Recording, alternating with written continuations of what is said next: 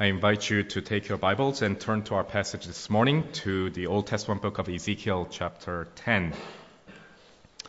We are continuing our study of series of studies on the Old Testament book of Ezekiel.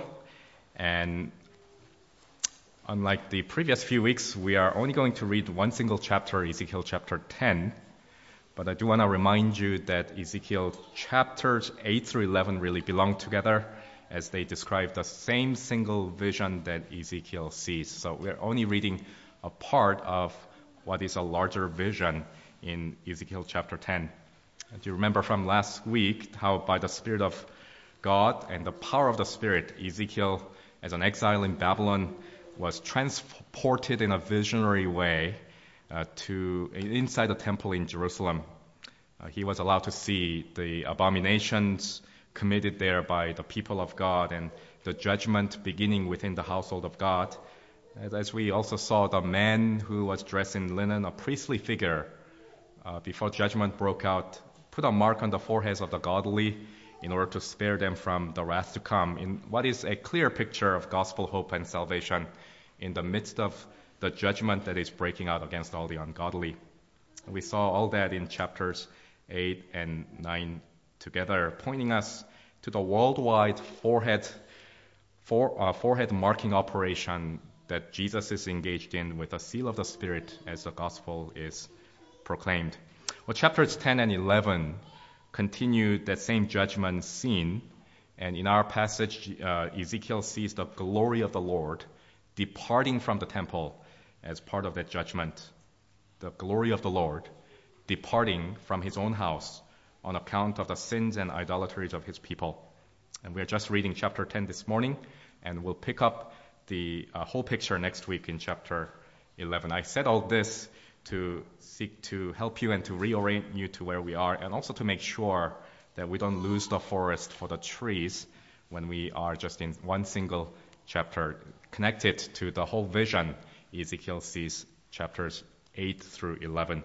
Well, before we sit under the ministry of God's word, let's pray together and seek God's present help and promised blessing upon his ordinance. Let's pray together. Our God in heaven, we acknowledge with the prophet, which we just sang in the song, that you are enthroned in your temple, therefore all the flesh, let them be silent. We know that as the saints behold your glory, you open their mouths to rejoice in you and give praise and thanks to you. And we pray that that joy of your salvation would be clearly unfolded in the preaching of the gospel. We pray that Jesus Christ would be exalted in our midst, and pray that you would refresh our souls with his riches. We'll put it within our hearts the glorious blessing of the new covenant, which is you writing your word in such a way, living way, that we ourselves are transformed. And we ask these things in Christ's name. Amen. Ezekiel chapter 10, hear God's word. We'll read the entire chapter.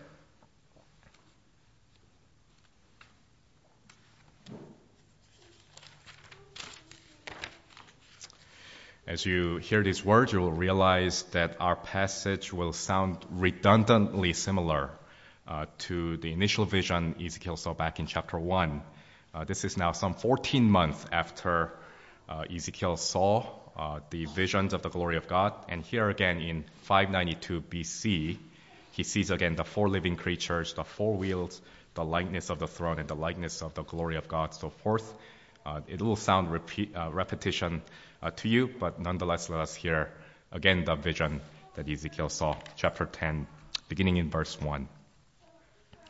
Then I looked, and behold, on the expanse that was over the heads of the cherubim that appeared over the heads of the cherubim, there appeared above them something like a sapphire, in appearance like a throne. And he said to the man clothed in linen, go in among the whirling wheels underneath the cherubim, fill your hands with burning coals from between the cherubim, and scatter them over the city. And he went in before my eyes. Now the cherubim were standing on the south side of the house when the man went in, and a cloud filled the inner court. And the glory of the Lord went up from the cherub to the threshold of the house, And the house was filled with a cloud, and the court was filled with the brightness of the glory of the Lord. And the sound of the wings of the cherubim was heard as far as the outer court, like the voice of God Almighty when he speaks.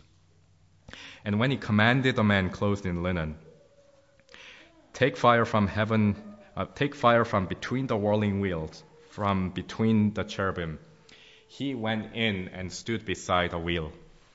And cherub stretched out his hand from between the cherubim to the fire that was between the cherubim, and took some of it and put it into the hands of the man clothed in linen, who took it and went out. The cherubim appeared to have the form of a human hand under their wings. And I looked, and behold, there were 4 wheels beside the cherubim, one beside each cherub, and the appearance of the wheels was like sparkling beryl. And as for their appearance, the 4 had the same likeness, as if a wheel were within a wheel. When they went in any of their 4 directions, without turning as they went, but in whatever direction the front wheel faced, the others followed without turning as they went. And their whole body, their rims and their spokes, their wings and the wheels were full of eyes all around, the wheels that the 4 of them had. As for the wheels, they were called in my hearing the whirling wheels. And every one had 4 faces. The first face was the face of the cherub. The second face was a human face. And the third, the face of a lion. And the fourth, the face of an eagle. And the cherubim mounted up. These were the living creatures that I saw by the Kibar canal. And when the cherubim went, the wheels went beside them. And when the cherubim lifted up their wings to mount up from the earth, the wheels did not turn from beside them. When they stood still, they stood still. When they mounted up, these mounted up with them, for the spirit of the living creatures was in them.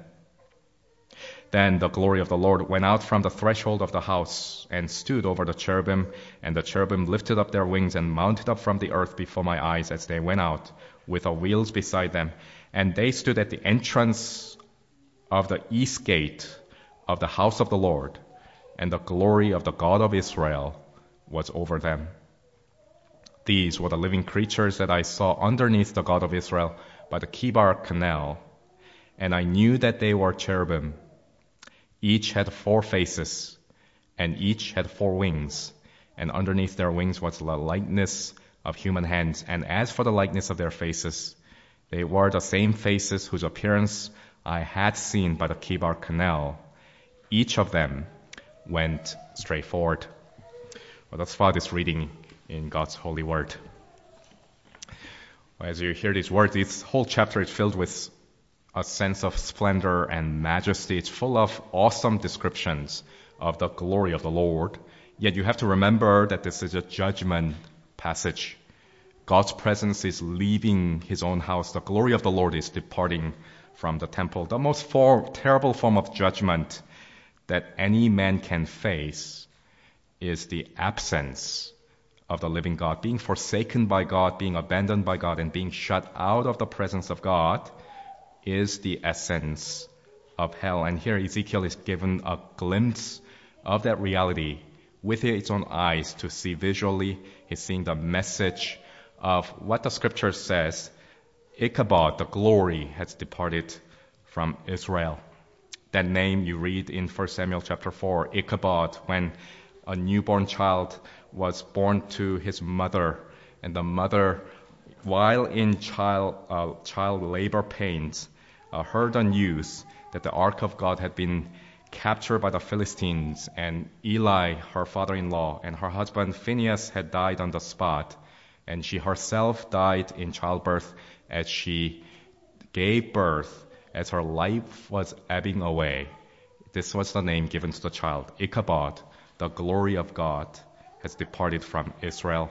And here Ezekiel is seeing that message with his own eyes in a visual fashion. In 5 years' time, in Ezekiel's own experience, it would be Ichabod again to a greater degree. The temple in Jerusalem would be destroyed at the hands of the Babylonians. The glory of God will depart completely. The people will face such a terrible judgment. And yet, such message of judgment I want you to see in chapter 10 comes with such glorious splendor, as we see in this passage, with a cherubim, with a sapphire throne above the expanse, the brilliance of the fire in the presence of God, and the wheels that are indwelt by the Spirit that move like a divine chariot. The whole vision, conveying the message of judgment, is filled with things unspeakable and filled with glory.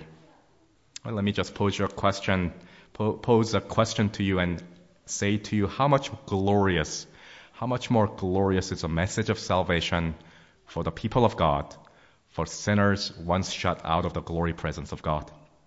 How much glorious is the gospel and the sounding of the good news to you? In Jesus Christ, the message is no longer Ichabod, the glory has departed. In Jesus Christ, the message is Emmanuel. God himself is with us, as we have just sung. And in Jesus Christ, we see that message truly come flesh and blood. Jesus, the very radiance of the glory of God, has come to dwell with us and in us. Jesus, who is the very radiance of the glory of God, restores us back to the presence of God to enjoy him forever, to glorify him forever. Jesus has come, full of grace and truth, and we beheld his glory, the glory as of the only begotten Son, so that we with unveiled faces now behold his face, the fullness of his glory, and one day we shall be with the Lord forever. That's the gospel message, and Christ is the dividing line between Ichabod and Emmanuel. And all the detailed layouts and features of the Old Testament temple complex, things that we read in this passage, the writer to the Hebrews reminds us, are but an earthly copy of the heavenly realities. Ezekiel's vision, in other words, is meant to show us something of the heavenly glory that God's people will inherit in everlasting blessedness. And you as God's people have already begun to enjoy foretastes of that. A down payment of that has been deposited into your life through the Holy Spirit who dwells in you. And with that in mind, I want to consider 4 things out of the text with you this morning. I want to see and ponder, first of all, the presence of the glory of God in his temple. And then secondly, the judgment from the glory of God upon the temple. And then thirdly, the departure of the glory of God out of his temple.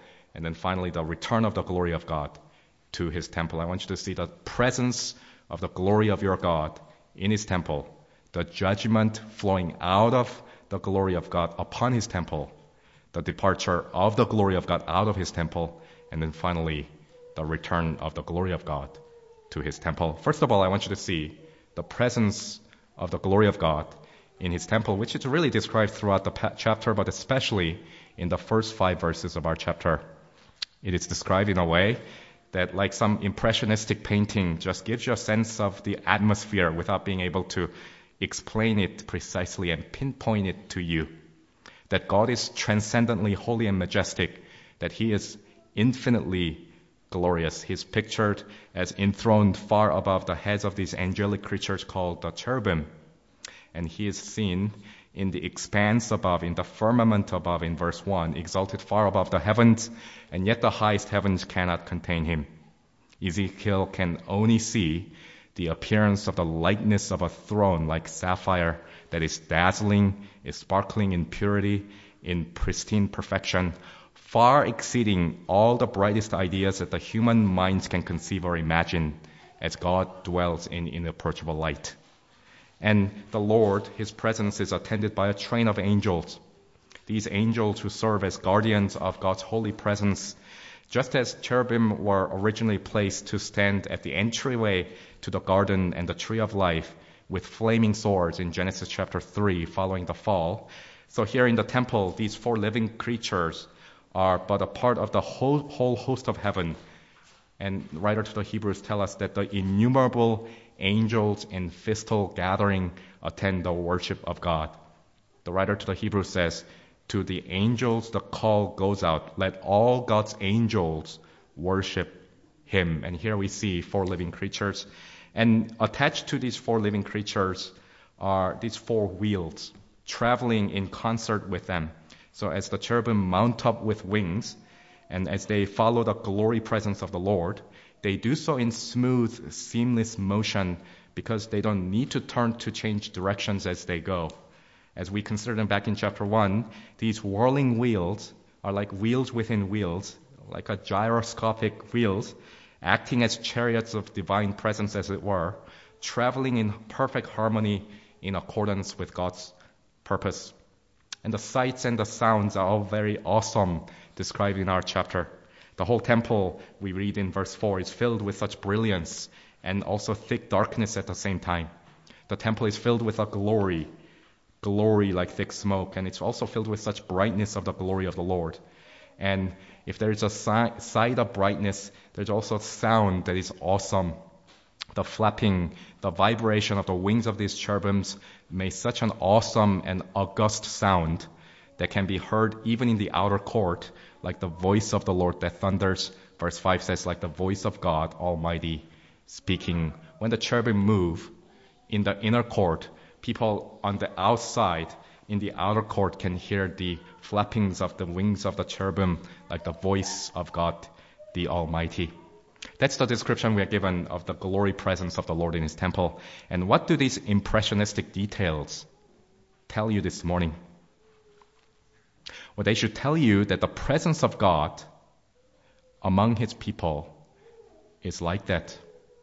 They should tell you what the presence of God with you this very morning is like, which you can only discern by faith. When God comes to dwell in His temple and fill His temple with glory, He shines forth His light and immortality through the gospel. He causes His voice to be heard, and He causes His glory to be seen. He fills His house with His goodness. And Jesus, the only mediator between God and man, the true temple that the physical temple pointed to, the only appointed meeting place between God and man, after making purification, sat down, we read in Hebrews, at the right hand of the Majesty on high, so that wherever Christ is present with His people, He reveals His glory, presence to His people like that, with His people to whom He has promised to be with forever. These impressionistic details should tell us what we mean by the presence of God in the worship of His people. When we draw near to His house, when God's people gather in the name of Christ, this is the awesome reality you are being drawn into, and the focal presence of the focal point of the presence of divine glory in the midst of this glorious vision is a man, the God-man, the exalted man, the Lord Jesus Christ. That's the first thing I want you to see then, the glory, the presence of the glory of God in His temple. But then secondly, notice the just judgment that flows out of this glory presence to be poured out upon the temple. Will you look with me in verse 2, how the Spirit comes to the same man clothed in linen. This is the same man we saw back in chapter 8 and 9, who marked out the remnant to be saved. His Spirit comes and commands the man to take coals of fire, burning coals from between the cherubim, and scatter that burning fire, coals of fire, or sprinkle those coals over the city of Jerusalem where the temple building sits. And you see the command repeated in verse 8, where the Spirit says, take fire from between the cherubim. And in obedience, the man took the fire and went out. Now, those of you who thought about this Wednesday night Bible study from Psalm 140, we reflected how God pours out coals of fire upon the wicked in His holy judgment. And the very same judgment is breaking forth from the glory presence of God through these cherubim as instruments and agents of His wrath. God's judgment is about to be poured out upon His own city for the sins and abominations committed within the temple. The cherubim, we read, have the form of a human hand under His wings, and stretching out His hand in order to hand out the burning coal and fire to the man dressed in linen, in order to cast that fire upon the city. This is a preview and a picture that the Bible gives all throughout the Old Testament of the ultimate day of judgment coming. Burning coals and being heaped upon the wicked. And this is what the man dressed in linen, the priest in the midst of the temple, does in obedience. He takes in his hand burning coals and goes out and sprinkles them with fiery burning coals. Do you remember how Jesus himself says in Luke chapter 12, verse 49, how he says, I came to cast fire on the earth, and would that it were already kindled. That's what Jesus spoke as he thought about the cross and what that will bring ultimately upon the earth. Jesus, as the ultimate judge of the living and the dead, one day has come to cast fire, even as the man dressed in linen is casting coals of fire upon the city. Now, if you're familiar with the temple, the only place where you can get coals of fire within the temple complex is the altar where the sin offering is made, where the sacrifice and the atoning sacrifice is to be made annually on the Day of Atonement.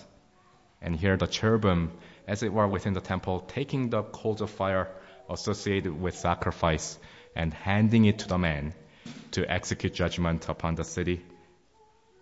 Think how this is played out in the gospel. It is at the cross, the same Jesus took the burning coals of fiery judgment of God upon himself. It is Jesus at the cross who offered himself a sacrifice, who took the fires of judgment upon himself. And Jesus said, I have a baptism to be baptized with, burning coals of holy wrath.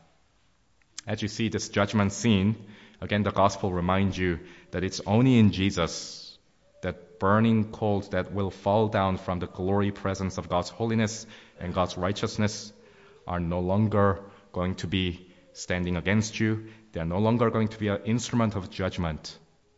But in Jesus Christ, just as we saw in the case of Isaiah at the temple, these burning coals have become an instrument of purification and atonement, even as burning coals touched the lips of Isaiah and cleansed and provided atonement. So in Christ, the very fiery judgment of God in his holy wrath, experienced at the cross, experienced by one man, has become the very means, not of judgment, but of our cleansing and our acceptance. And do you have that assurance in your own heart this morning, believers, that Jesus has taken away all the burning sulfur and fire and burning coals from you?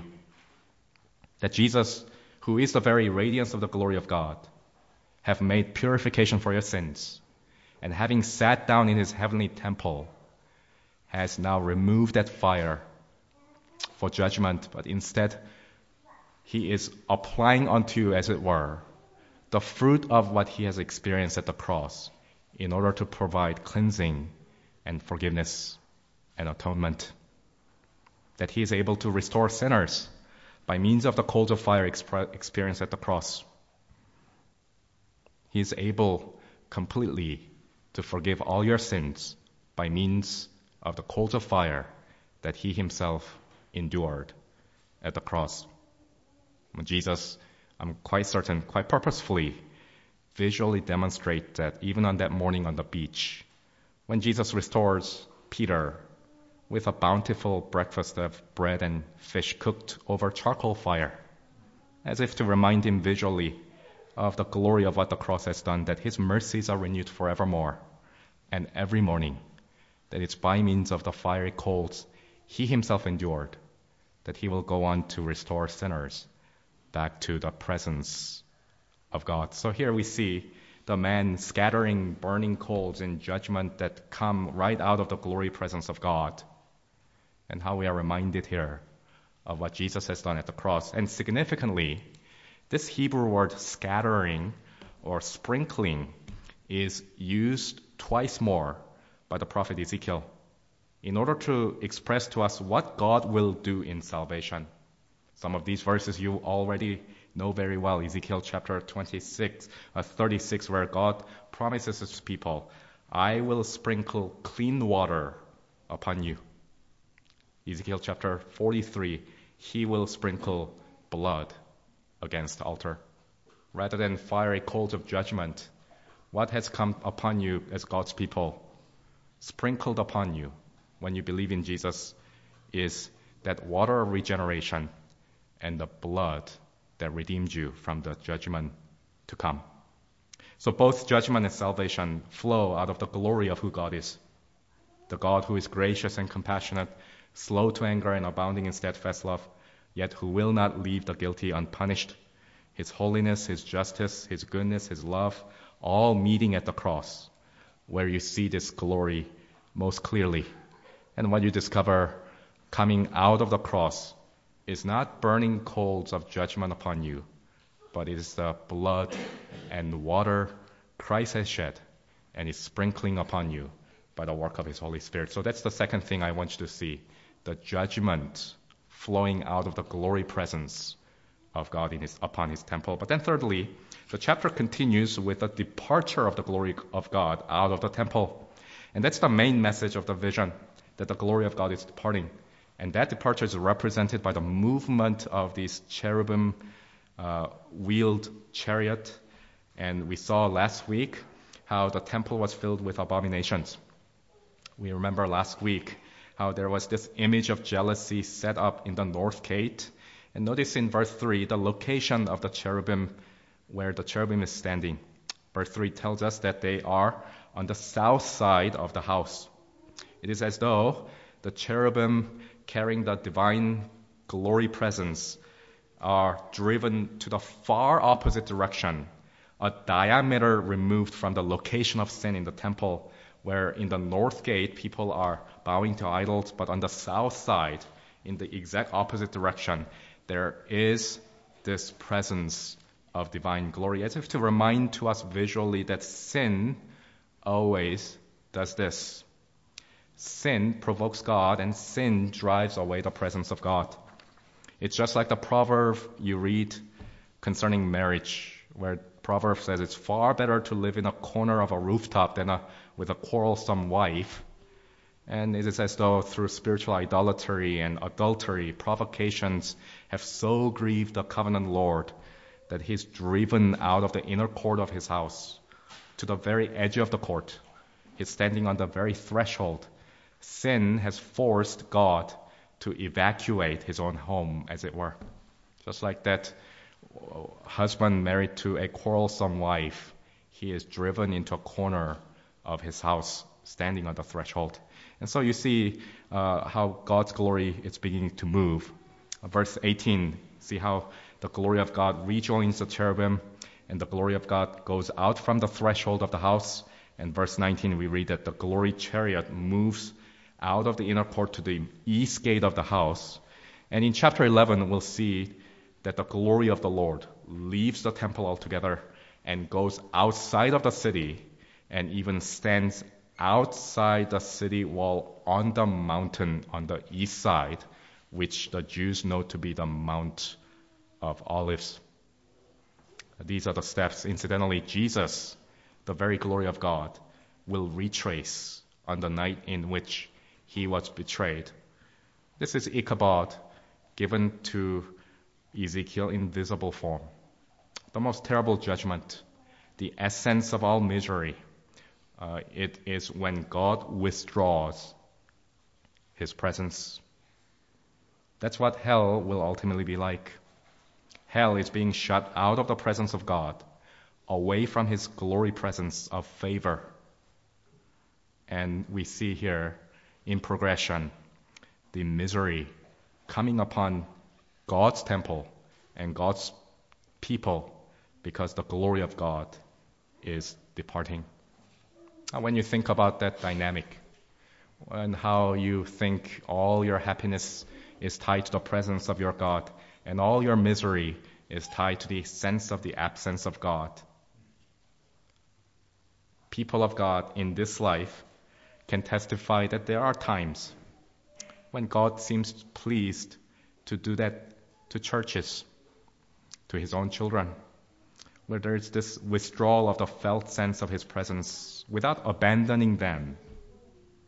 God sovereignly withdraws present help and comfort, maybe in discipline. And whenever God does that, believers, He does that in love to teach you to value Him. to teach you once again your frailty and your weakness, that you can do nothing apart from him, to reawaken you to a greater love and devotion wherever your soul is conscious of the presence of God withdrawing from you. And yet Ichabod is not where this event will end, because the message of Ezekiel, as does the rest of the Bible, points to the return of the glory of God to the temple. And that's the fourth thing I want you to see, that the glory of God, which is withdrawing and departing from this temple, will return to this temple. And that will happen literally in the generation to follow after Ezekiel. The exiles will be brought back from Babylon. The temple, once destroyed, will be rebuilt under the ministry of prophets like Haggai and Zechariah, who prophesied that the latter temple will be greater than the former temple.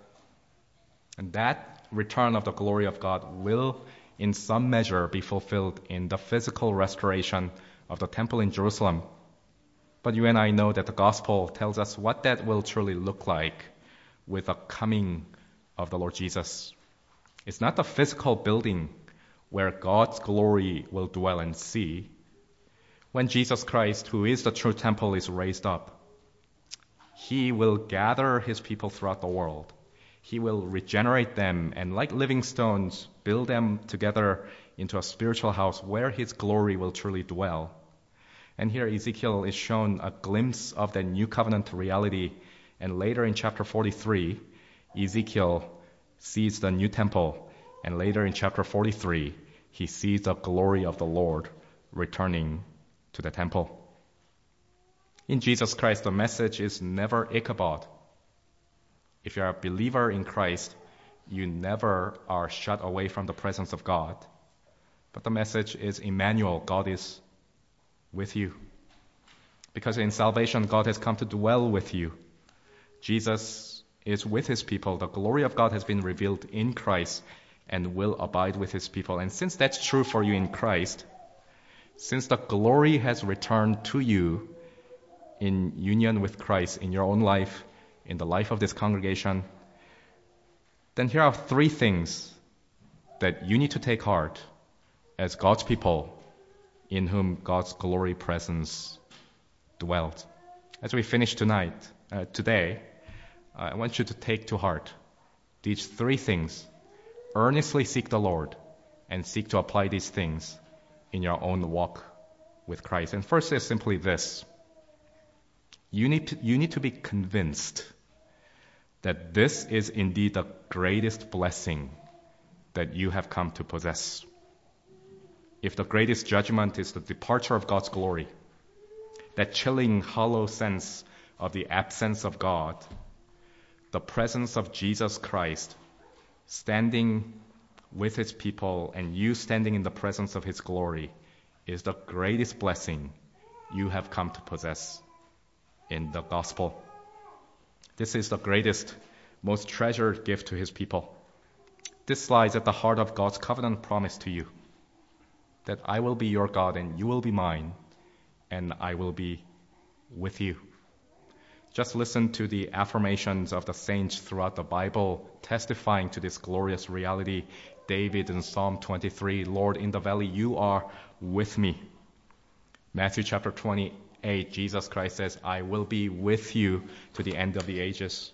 Psalm 34, Psalm 139, the presence of the Lord surrounds believers, and the presence of God is around us behind and before. John chapter 14, verse 17, Jesus says, God has come to dwell in our hearts. Psalmist says in Psalm 46, God is in our midst. Deuteronomy 33, verse 27 says, underneath are his everlasting arms. Psalm 145 says, God is near to all those who call upon him. John chapter 10, verse 4, Jesus says, the shepherd goes before his sheep, and he will never leave or forsake you. He will be with you wherever you gather in his name. Paul says in Philippians 1, to me to live is Jesus Christ, and to depart is to be with Jesus Christ. The presence of Christ, especially in the stated meetings of the church, is the most precious possession we have in Reformed worship. If you don't have that conviction, it doesn't matter whatever outward form you subscribe to, whatever word you use to describe regulative principle of worship. The presence of Jesus Christ in the stated gatherings of the church is the most precious possession you have in the Reformed Church. And when you deny that, when you deny the reality of Christ's presence being within his temple, when people start to despise that, that's what begins to sap life out of the church. And that's what eventually church history testifies to us, to this truth, that Jesus Christ begins to withdraw his blessings. The presence of Christ alone is what gives life and power unto all church assemblies, without which all outward order and forms of divine worship are but a dead carcass, says John Owen, the Puritan. So that's the first thing I want you to take to heart this morning. The glory of God who dwells in the temple, and in the gospel, Jesus Christ is with his people. But secondly, since that is the greatest blessing, then it follows that you need to cherish the presence of Christ and the glory of God in our midst. This is the heritage that you need to treasure, value above all things. Never exchange the glory of God for things. Never take for granted or treat as a common thing or despise even the presence of God with his people. Jesus still issues a warning.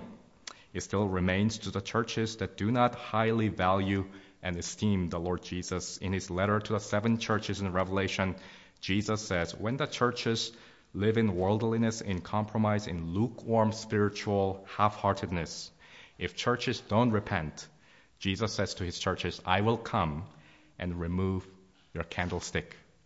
Jesus says, here I stand and knock on the door. If anyone hears the voice and opens the door, I will come in and sup with him. And that's not some individual evangelistic verse. It's an invitation, exhortation given to the whole church. And Jesus says, if anyone hears me and opens the door, I will come in, because he is present in the assemblies of his church. And the question is, how much do you really treasure and value above all things on earth that such is my desire and my cherished ambition? How much do you take seriously the greatest blessing given to you? Don't be like the sluggish woman in the Song of Solomon, who in chapter 5, when she hears the knock on the door from her beloved, and the doorknob turning, the sound of the doorknob coming in, and yet she remains in her bed, and she calculates, doesn't want to be inconvenienced, and get up again. I put off my garment, how can I put it back on? I've bathed my feet, how could I soil them? Only to discover later, to her great dismay and consternation, that he is gone, his presence is gone, and she's missed his blessing. And this is something we see in our chapter. The glory of the Lord is something that moves. It's tied in his inscrutable wisdom, pictured here as being carried by chariot wheels, as it moves sovereignly. Whenever people seek him, he promises to reveal himself to him. Whenever people do not value him or devalue him, whenever people sin, the Lord, in his glory presence, removes himself. Again, church history abundantly attests to that. Once Reformed congregations, generation or two later, are shell of themselves because the Lord has departed, because they did not take seriously the privileges given to them. But by contrary, when you come to truly value and desire Christ, when this becomes the cherished, fondest ambition and your greatest desire, then there's a sense in which you become like the angels here, the cherubim who move in step with the glory of God. Do you know how the Catechism puts this? Whenever we pray in the Lord's Prayer, your will be done on earth as it is in heaven. Do you realize what is it that you're praying actually? Short Catechism says, when we say, "Your will be done on earth as it is in heaven," we pray that God, by His grace, would make us able and willing to know, obey, and submit to His will in all things as the angels do in heaven. As we are sanctified, we become more like the angels whose presence is tied always to where the glory of God is. As the psalmist says in Psalm 103, verse 20, "Bless the Lord, all you His angels, you angels, mighty ones who do His word, obeying the voice of His word." And when Jesus Christ becomes your greatest desire that you cherish, your life becomes like these chariot wheels of the cherubim that moves along with the glory of God and never want to move away from it. So that's the second thing I want you to take to heart. Cherish, above all else, the greatest blessing given to you, which is the presence of Christ. But then thirdly and finally, here's the thing you need to take to heart this morning, and it's simply that you need to draw near to Him, therefore. You need to draw near to Him. The psalmist says, "Seek the Lord and His presence continually." The presence of Christ is something you prayed for because God promised it to you. The writer to James says in his letter, "Draw near to Him and He will draw near to you." God says, "Return to me and I will return to you." In Jesus Christ, you have this promise. You don't need to live with a withdrawn sense of God's presence as individuals, as a congregation, because God promises to reveal Himself to you when you seek Him with all your heart and soul and mind and strength. And in promise, you are granted the joy of His presence through the Holy Spirit. He's a God who draws near to His people whenever they call upon His name. "Draw near to me, and I will draw near to you." Well, how do you do that? How do you draw near to God? Well, three things as we finish. First, you draw near to Him by faith, by believing, by obeying. Jesus says, "If anyone loves me, he will keep my word, and my Father and I will come to him and make our home with him." Secondly, you draw near to Him through the ordinances that God has appointed, the means of grace, word, prayer, and sacrament. The ordinances whereby Christ makes manifest to His people His gracious power to save, His benefits of redemption, and His glorious presence.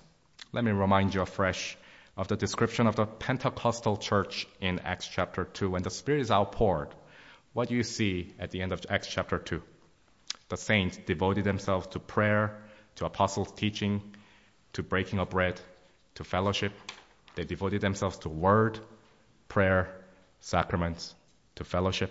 You draw near to God through the ordinances that He has appointed. And thirdly, you draw near to Him only in and through the Lord Jesus. He's the only mediator. There is no other way. There is no other channel whereby you enjoy and experience the glory presence of God. He is the way, the truth, and the life. You have nothing apart from Him, but in Him you are brought to the presence of His glory with exceeding joy. Psalmist says in Psalm 73, "Oh God, nevertheless I'm with you. Whom have I in heaven but you?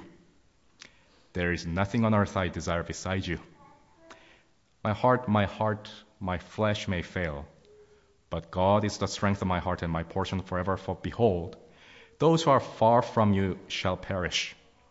You put an end to everyone who is unfaithful to you. But as for me," the psalmist says, "it is good to be near God, because I have made the Lord God my refuge, that I may tell all your works." Well, that's the confession of every true believer, and all the more so for those who are indwelt by the Spirit of the Lord Jesus. May we truly seek Him. May we cherish His presence. May we live with this conviction that we have been blessed with the greatest blessing, even the presence of our God, who is the God of glory. Let's pray together.